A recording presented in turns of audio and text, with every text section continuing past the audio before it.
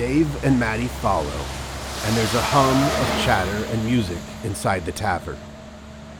Dave thinks Mattie actually did a good job of delivering her promise to convert the tavern into a somewhat respectable gallery for his work tonight. Somehow, she managed to set up an additional spotlight from the ceiling, and his paintings look surprisingly good to him now. "Wow, Mattie, you did it.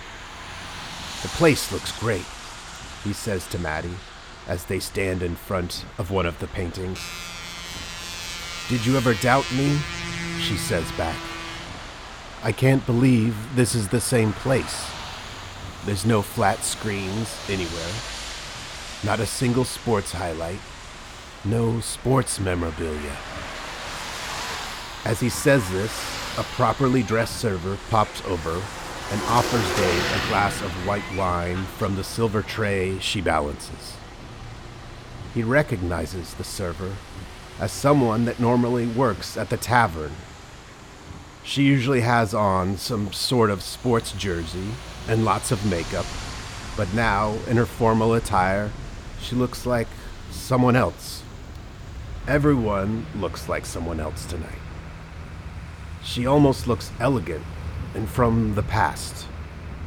Dave politely takes a drink and nods a formal thank you to her as she glides on to others at the show. Then Mattie says, "What can I say? I have a gift. You know I do." Magic. Transformative, Dave whispers to himself as he stares into one of the paintings hanging on the wall in front of him.